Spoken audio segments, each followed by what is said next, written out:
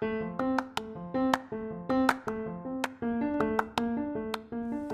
everyone, welcome to the Memorial Heights Baptist Church podcast. Today's message was given by Pastor DJ Ritchie on January 19th, 2021 during our Wednesday evening service. We have services multiple times throughout the week that we would love to see you at. They are Sunday morning Bible study at 9:15 a.m., Sunday morning service at 10:30 a.m., Sunday evening service at 6:30 p.m., and Wednesdays at 6:30 p.m. We also have opportunities for our students to gather. The youth group for grades 6 through 12 meets at 6 o'clock p.m. on Sundays, and our Awana program for 6th grade and under meets at 6:15 p.m. on Wednesdays. We want to thank you for spending time listening today and encourage you to share these messages with a friend so they too might hear the Word of God. But for now, grab your Bible, open your ears, and let's get into it. When Gigi and I first got married, we lived in Johnstown, Pennsylvania. When we started dating over the internet, we met on eHarmony, and we were falling for each other. And then she decided that she was going to move, and she was going to get as close to me as possible. And so we were hoping she could find a job at Altoona, but back then the Altoona Hospital had just been bought, and there was a hiring freeze, and the closest she could get was Johnstown. And so when we got married, I moved in with her at the apartment, waited till after we were married, to Johnstown, and I was the assistant pastor at Penwood Bible Church in Everett. So every week I would drive back and forth from Johnstown to Everett and Everett to Johnstown. And I did that for longer than I would have liked, but that was just the situation. Now, why do I tell you that? I don't like to drive in the snow, but there's something I like driving in less than I like driving in the snow, and that's the fog. I hate to drive in the fog. And I cannot tell you how many times on a Sunday night or a Wednesday night after church that I was driving home on 56 from Everett to get back to Johnstown, where my visibility was worse than what you're seeing. And there were times when I spent as much time praying as I did braking because I could not see very far in front of me. And if you've spent any time on 56, you know how treacherous that road can be, especially when you have no visibility. It's not fun to drive when you can't see where you're going. It's a very terrifying experience. But the reality is, some of us go through days, weeks, months, sometimes even years, and we don't really understand or see where it is that God is leading us. We go through life, and it's like walking through the fog. We have just enough light for the path in front of us, which, by the way, is all the light that God promises us, right? Thy word is a lamp unto my feet, a light unto my path. God promises us the light for the next step. He doesn't promise us the light to see 5, 10, 20 years down the road. And we can make our plans, and sometimes God blesses us and those plans come to fruition, but many times life doesn't end up the way we expect it to or the way we planned it. And God doesn't promise us that we can have everything the way that we want or that we think everything should come together this certain way or that certain way. There are many times in life when walking with God is much like driving through the fog. And your job, your mission is just to have enough light to keep that car between the lines and to not get too close to the car in front of you. So when we come to Genesis chapter 15, we see Abraham in Canaan, and he's in a spiritual fog. And I want to read a few of these verses to you, but before we do, let's just very quickly, since it has been a few weeks for some of us since we've been together in Genesis 15, let's talk about why we're here and how we got here. Abraham is our model of saving faith. That's Galatians chapter 3, that's Romans chapter 4. But he's also our model for serving faith. It's through Abraham that God the Father would send not only Abraham's son, Abraham's seed, but the very Son of God, Jesus Christ, to literally fulfill the promises that God made all the way back in the Garden of Eden and that God would continue to make throughout history. And God made promises to Abraham, promises that involved the land of Israel, but also promises that involved the seed of Abraham, Jesus Christ himself. And even though Abram was raised by demon worshipers, he was submissive to the call of God. Now, as we've seen in this study, Abraham obeyed God's call in stages. He obeyed God's call imperfectly. God was teaching him. God was patient with him. Nevertheless, Abraham did not start out in the pages of Scripture as some kind of spiritual giant. He did not start out the man that we remember him today, but he had willingness to obey God and willingness to repent when he fell down and to get back up and to keep going. He was learning to worship throughout this experience. And sometimes we read the pages of Scripture and it's like it all happened over the course of a week or a few months. But we are trekking with Abraham in this study through decades of God's working in his life. This is a man who was growing over time, and he would build altars and monuments of the times when God really knocked him down and really got his attention and called him to repentance.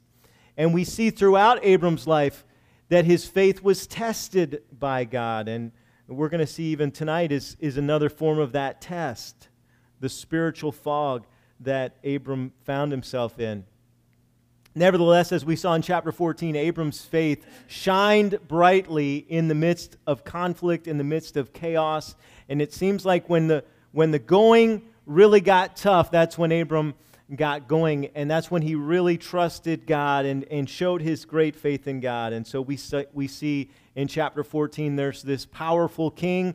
He's immensely powerful. He's immensely feared. His army is so devastatingly led and equipped that they're able to subdue tribes, not just individual giants, but tribes of giants.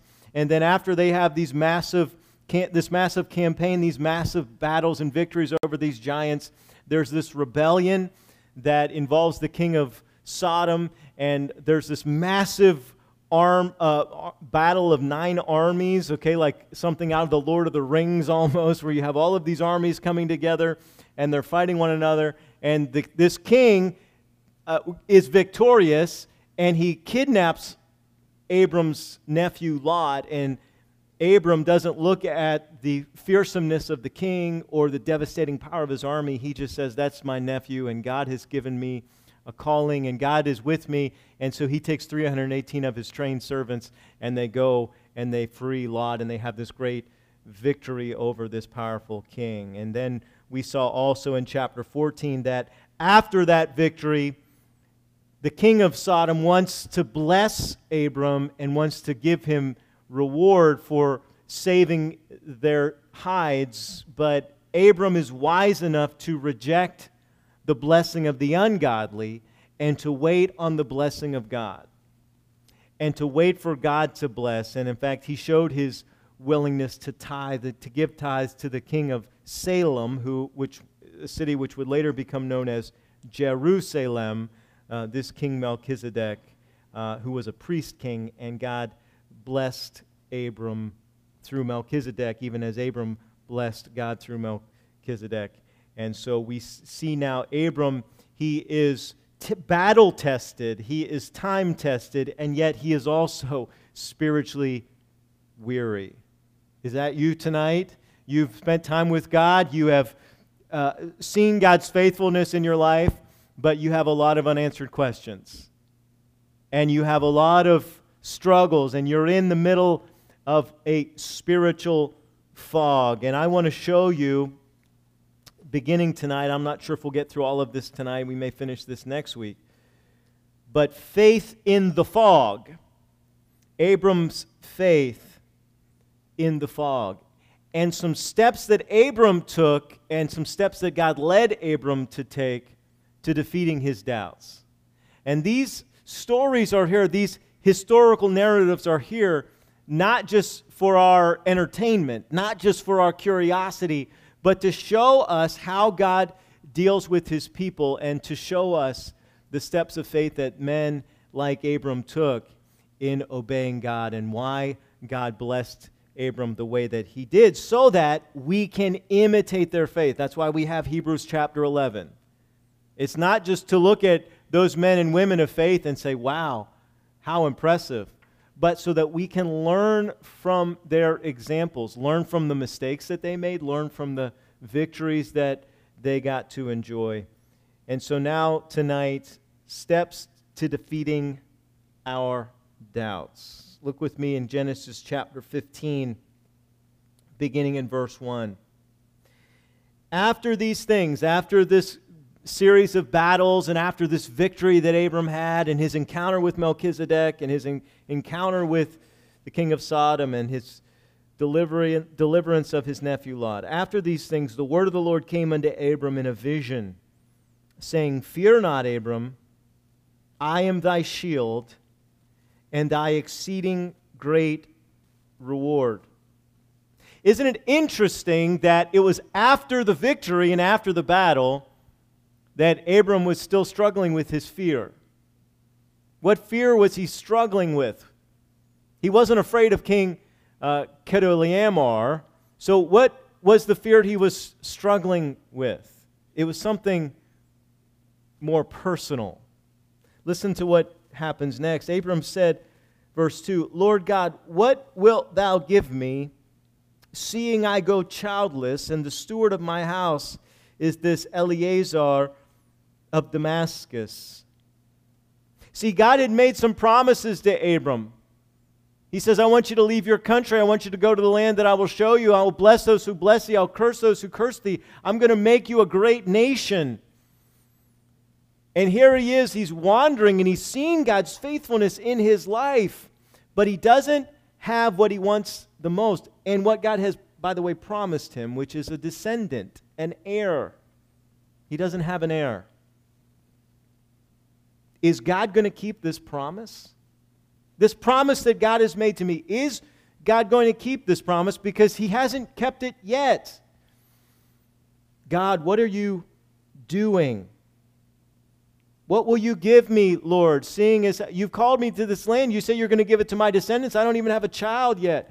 My heir, God, you even called me to leave my father's house, and I even had to separate from my own nephew, who was at least my flesh and blood, and now I have this man in my house who's my servant, and he's now my heir apparent.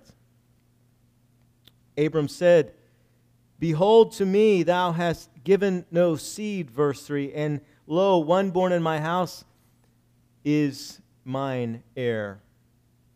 And behold, the word of the Lord came unto him, saying, This shall not be thine heir, but he that shall come forth out of thine own bowels shall be thine heir. Now, there's some steps to defeating doubt that God, again, he leads Abram through, and that Abram is willing to follow, and that you and I need to follow as well. And the first one here is in verse 1. Remember that the Lord is your shield. The Lord is your shield, not your finances, because they can be gone and taken like that. Who knows what's going to happen to 401ks in the next year or two? Who knows what's going to happen to our retirement plans? Who knows what's going to happen? Your finances can evaporate like that. Your health cannot be your shield. Your health can vanish just like that. Your spouse cannot be your shield. Your kids cannot be your shield. Your parents cannot be your shield. Your best friend, what you're good at, cannot be your shield. Now, those are all blessings that God has given us, but He must be the shield. He must be the one that we trust in for our ultimate protection. Because there is a day coming if the Lord tarries, when we will all walk through the valley of the shadow of death. And we will all stand before God on our own. And unless we have placed our faith and trust in Jesus Christ as our Savior, and unless He has been our good shepherd, unless there was a time in our life where we recognized our sin and our need to be saved and our need for forgiveness of sin, and recognized that God provided one Savior, Jesus Christ, that He died on the cross for our sin. He paid for our sin with His own blood, and He rose again victorious, and He offers us forgiveness, and He offers us eternal life. Not so that we can get some kind of ticket to ride to heaven when we die, but so that we can have a restored relationship with God as our Father through Jesus Christ, and that we're walking in life with Jesus Christ as our good shepherd, unless, that was a good catch, wasn't it? Unless we are walking through life with Jesus Christ as our shepherd and our shield, we are walking on thin ice. And we are going to be walking in the fog without our headlights on. You know, we were driving one night when I was in college, and we were driving from Roanoke to Lynchburg, and this was a patch of road where there were no street lights, and we were just kind of being silly one night, and both of us who were driving, we just turned our headlights off at the same time. And I mean, they didn't stay off for long, okay? It was pitch black. I mean, I might as well have been in a cave. I mean, it was pitch black. And we turned those out, and there was that moment of terror of realizing I'm going 65 miles an hour, and I can't see an inch in front of my car. And those lights popped right back on, and they popped on the other vehicle too, right? And that's the last time I did that. That's the last time I did that. Jesus Christ must be our shield. If you are going through life without Jesus Christ as your shield, you might as well be driving without your headlights, because that is as much direction as you can be as confident as you want. But eventually you're going to find the road has left you behind, and you're going to find yourself in a heap of trouble. Jesus Christ will never leave you. Jesus Christ will never forsake you. Hebrews chapter 13, verse 5. God says to us, "Never will I leave you, never will I forsake you." And that verse is very interesting because the writer of Hebrews is actually quoting Joshua 1:5. When God said to Joshua, "Never will I leave you. You be strong, you be courageous, because I am with you. I am with you, so you be strong, you be courageous."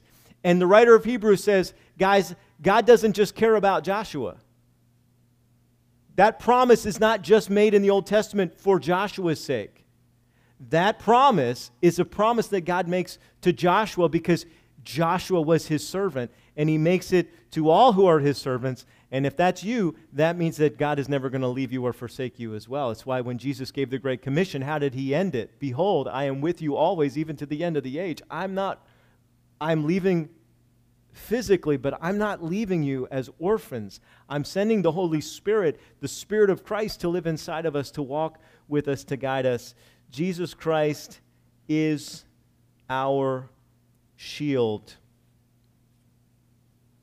Psalm 56, verse 11. I didn't catch the water so good that time. Psalm 56, verse 11. "In God I have put my trust. I will not be afraid of what man can do unto me." Verse 12. "Thy vows are upon me, O God. I will render praises unto thee." David says, you know what? Because I have the promises of God, two things are true. I'm not going to be afraid, and I'm going to give you praise. I'm not going to be afraid. Even when I have to stand in front of a 9-foot, 6-inch tall giant that is so terrifying and menacing that not a single warrior in Israel would stand against him. Just one shepherd kid who didn't know enough to know that he was outmatched because he was foolish enough to trust God and not himself. And oh, for the foolishness to not trust myself, so that I can be fully trusting in God. And then, what did David do in front of Goliath? He gave God praise. He said, "Oh, you unwashed Philistine, don't you know the God that you are calling out? You think I'm here with just a handful of stones? I'm here with the Lord of hosts. I'm here with God himself.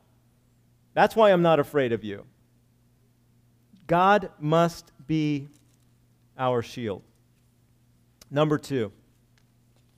Remember the Lord is your shield, but also, verse 1, treasure the Lord as your greatest reward. Treasure the Lord as your greatest reward. Listen to what God says to him again. This is so precious. In a vision, he says, "Fear not, Abram, I am thy shield, and I thy exceeding great reward." Abram, I know you want a kid. I know you want a son. I know how bad your heart is aching for that. But do you understand? I am the only one who can fill the God-sized hole in your soul. And there is, I don't remember which of the quote-unquote church fathers was the first to say it, Augustine or whoever it was that said it. Not a fan of Augustine, but if he said it, then good on him for saying this. Every one of us has a God-sized hole inside of us that only he is large enough, only the infinite God can fill.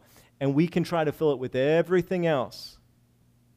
But if you're more concerned about the gift than the giver, it's because you don't realize that he is the gift as well. He is God's greatest gift. The giver is the greatest gift. He is God made flesh. The Word became flesh and dwelt among us. We beheld his glory as of the one and only God, full of grace and truth. He came to live with us. And by the way, he is coming back for us to live with us. He is the great reward. He is the one who's going to bring peace on earth. He is the one who's going to bring justice to the world. He is the one who is going to put an end to disease and sickness and warfare and all of the conflict that we have in this world. By the way, people are still going to reject him because that's how powerful the sin nature is. People are still going to reject him. He's going to give the world a utopia, and people are still going to be born in his kingdom that are going to reject him and rebel against him because they don't like the fact that they don't get to sin. Right? This is the condemnation. This is the verdict, Jesus said in John 3. Light has come into the world. Men love darkness rather than light because their deeds are evil. That's going to be true the second time he comes, just as it is true the first time. But don't you be that person who loves darkness more than the light of the gift himself. He himself is the greatest gift. This is why Paul says in Philippians chapter 3, you know what I want more than anything is to know him. Is to know him. That I might know him. Listen to this. Turn with me. Keep your finger in Genesis and turn with me to Philippians chapter 3. I don't know if you underline in your Bible or not, but these are verses that you need to underline if you do underline in your Bible. Philippians chapter 3. Let me pick it up in verse 7. But what things were gained to me, speaking of my past life as a zealot, a Pharisee persecuting the church, what things were gained to me, those I counted loss for Christ. Yea, doubtless I count all things but loss for the excellency of the knowledge of Jesus Christ, of Christ Jesus my Lord, for whom I have suffered the loss of all things, and do count them but dung, that I may win Christ, and be found in him, not having mine own righteousness, which is of the law, but that which is through the faith of Christ, the righteousness which is of God by faith, that I may know him, and the power of his resurrection, and the fellowship of his sufferings. That's speaking of the cross. He's saying, look, you know what I want to focus my life on? The empty tomb and the cross of Jesus Christ. That's what I want my life to be all about. I want the hope of the resurrection, and I want the knowledge that God loved me so much that he suffered and died for me. He paid my sin debt. He shed his blood for me, for my sin. I want that to be the focus of my life. I want Jesus Christ to be the focus of my life, being made conformable unto his death, if by any means I might attain unto the resurrection of the dead. Not as though I already attained, either were already perfect, but I follow after, if that I may apprehend that for which also I am apprehended of Christ Jesus. Brethren, I count not myself to have apprehended, but this one thing I do, forgetting those things which are behind, reaching forth unto those things which are before, I press toward the mark for the prize of the high calling of God in Christ Jesus. Let us therefore, as many as be perfect or mature. If you're mature, Paul says you want to consider yourself the older brother or the mature older sister in the church. If you're spiritually mature, this is the mark of maturity, that you are thus minded, that's your focus.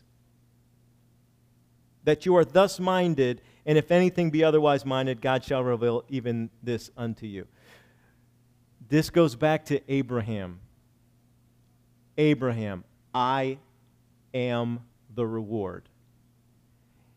I'm going to keep my promise to you.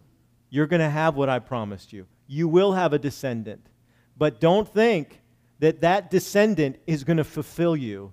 Don't think that that child is going to make your life complete. I am the only one who can make you complete. That stupid line from that old stupid movie, Jerry Maguire, you complete me. Hogwash. Hogwash. And if you're going to put your spouse on that kind of a pedestal, or your child on that kind of pedestal, or anybody on that kind of pedestal, you are setting them up and you're setting yourself up. Because only God can fulfill that role. Only God can complete you. He is the reward. I used to be obsessed with celebrities, and I used to, get the magazines, and I knew who were the actors and actresses in all the movies, and who the directors were, and I was all obsessed with that kind of stuff, and who the bands were, and who was in the band, and all that. And I used to get all about that. And there's a study that just came out that people who are celebrity obsessed are less intelligent, right? Because it's dumb. It is dumb. And I got old enough and mature enough to realize that half the people I used to think were so cool and that would be so awesome to hang. I would love to meet them. No, I wouldn't. No, I wouldn't. When you find out some things that they're actually like and what they're really like in real life, they're not really the character they portray on TV. Did you know that? That's not a real person. That's a fictional character. Amen. They're fake. Their whole career is to pretend to be somebody that they're not. But do you understand, wherever your interest, man, if I could, I would love to meet that musician, or I'd love to meet that artist, or I'd love to. How about the creator of music? How about the creator of color?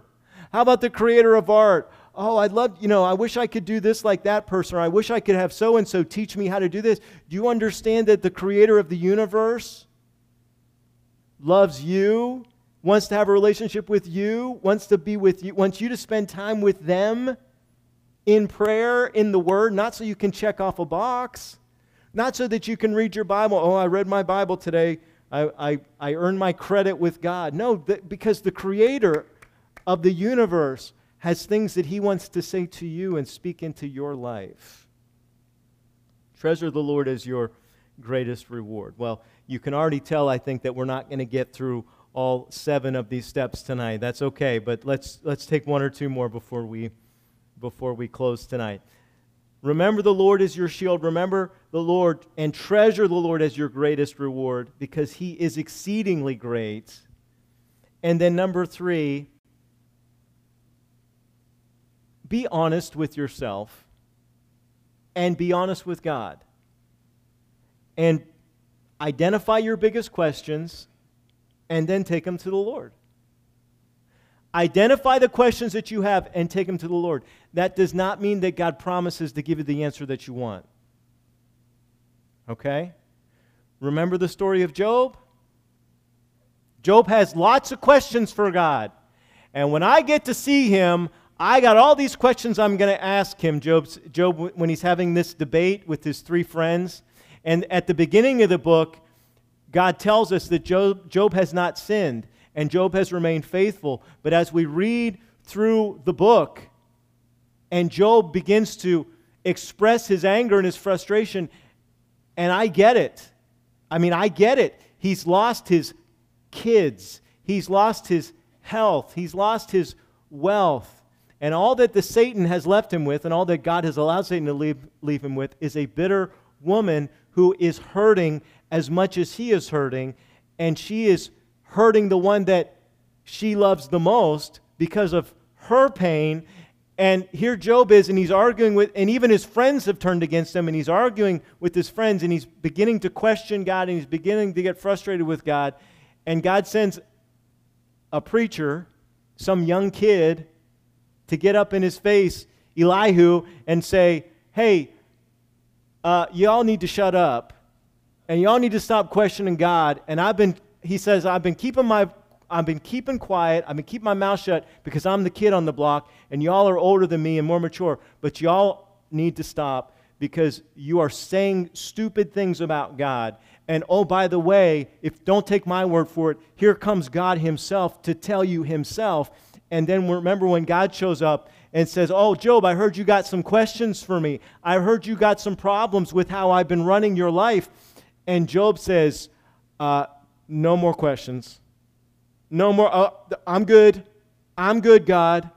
I've been a fool. And God said, no. Let me read you my resume. Let me remind you who I am and how great and powerful I am. Let me remind you that I'm in control and how I know it in every single thing that I've done to show you I'm in control. And Job finally says, you know what, God, you're absolutely right. And then God doesn't punish Job. God understands why he asked those questions. And God is gracious and patient with him. And here's the point. God is big enough for your questions. God is big enough for your pain. God is big enough. Don't pretend you don't have those questions. Don't pretend you don't have those doubts. Don't pretend you don't have don't go driving through the fog pretending that the fog is not there. Ask God your questions. Be honest with yourself and be honest with God about why you are hurting and why you're struggling. Now listen, you may not like the answer. I can tell you that back in the summer of 2007, I won't go into, I don't have time to go into the whole story, but I was really frustrated with God. I was angry with God, and I, in prayer, kind of let God have it, and the Holy Spirit sat me down for a few minutes and began to share some things and bring some conviction in my life and show me some things that I needed to deal with and that I needed to change. And I mean, I didn't hear an audible voice, but I heard the Holy Spirit, and I didn't get the answer that I wanted. But listen, I needed those answers.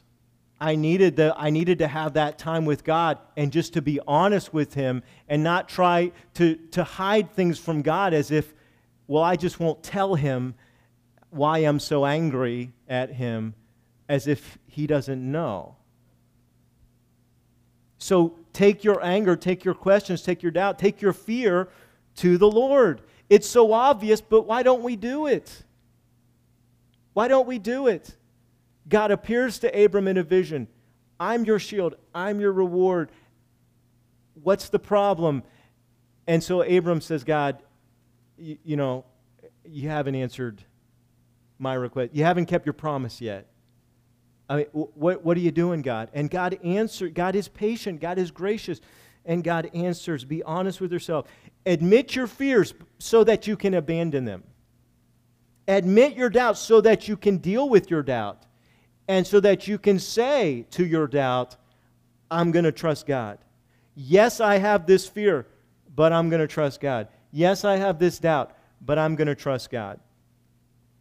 Sometimes we don't trust God because we're so absorbed in the doubt and the fear that we don't deal with the doubt and the fear, and we just stay in the fog. You want to get out of the fog. You want to get out of the fog as quickly as you can. And the way to get out of the fog is not to turn off your lights and put the car in park in the middle of the road. It's to go with the light that you have in the direction that God is leading you, and to be honest with your doubt. Let me give you one more of the 7. We'll talk about the other 3 things, Lord willing, next week. But I want you to see again this answer of God back in Genesis chapter 15. Genesis chapter 15. God says to him, behold, the word of the Lord came unto him, verse 4, saying, this shall not be thine heir, but he shall come forth out of thine own bowels shall be thine heir. Now notice what God does next.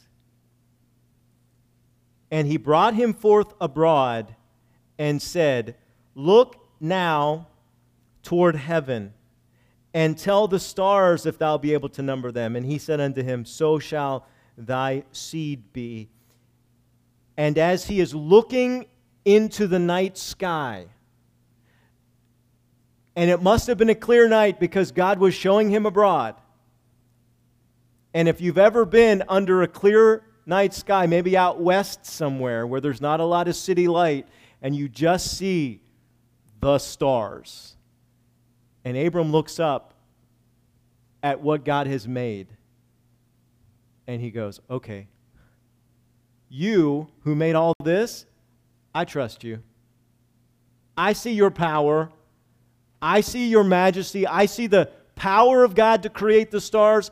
I see the artistry of God to create the beauty of the galaxy above me. And as I look up in the stars, and I see what you're saying to me, God, and I see your ability to accomplish that,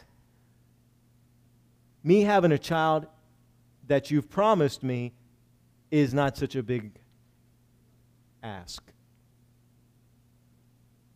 If we really spend some time to contemplate the power of God, we will learn to trust the maker of the stars. This is not the only time that God has done this.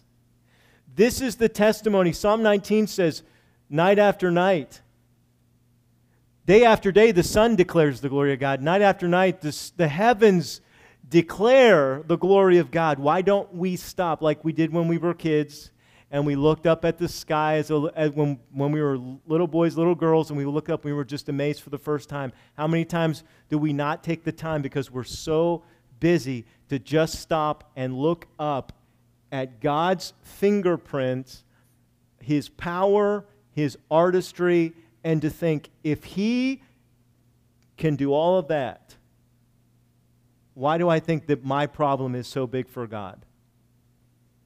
If He can do all of that, you know what the reaction of the psalmist was? Not, can God handle my problem, but what is man that thou art mindful of him? And the Son of Man that thou visiteth him. The God who did all of that cares about me. The God who does all that cares about my life and my problems and my challenges. He cares, and He's powerful enough to keep His promises. This is how Job 35 begins, by the way. And we could multiply verses looking at Psalm chapter 8, Psalm 19, Psalm 111 too. But let me just close, since we talked about Job a few minutes ago, with Psalm 35, when Elihu stands up to these four older men who've had this debate which has raged on. And Elihu spake moreover and said, thinkest thou this to be right, that thou saidest, my righteousness is more than God? You guys think that you're holier than God? Is that what you think? You're really holier than God? For thou sayest, what advantage will it be unto thee? No, listen to this. He says, I will answer thy companions with thee. In verse 5, he does the same thing. Look unto the heavens and see, and behold the clouds which are higher than thou. He said, you don't even have to, see, it wasn't even nighttime yet. He said, look at the glory of the clouds that God created. You think that you're higher than He is? You think that you know more than He does? Look at what God has placed above all of us to show His power and His majesty and His skill. And when I'm dealing with doubt, I need to remember the God who is my shield. I need to remember the God who is my reward. I need to be honest about my questions. And then I need to look up at what God has displayed for all of us, and I need to say, I'm going to trust the one who made all that and still cares about me. Let's pray. Father, we thank you for your love for Abraham, your love for all of us. God, you loved this world so much, you sent Jesus to die for it. While we were yet sinners, you died for us. And Father, we thank you for sending Jesus to die for us and for raising him from the dead. And God, may we, as we go through the questions in this life and the trials in this life, may we, God, remember to look up and to trust you and to be focused on you for all you are and who you are, and not just, God, what we want to get from you. To have the courage that we need to live the lives you've called us to in these dark days. We love and thank you. We ask this all in Jesus' name. Amen.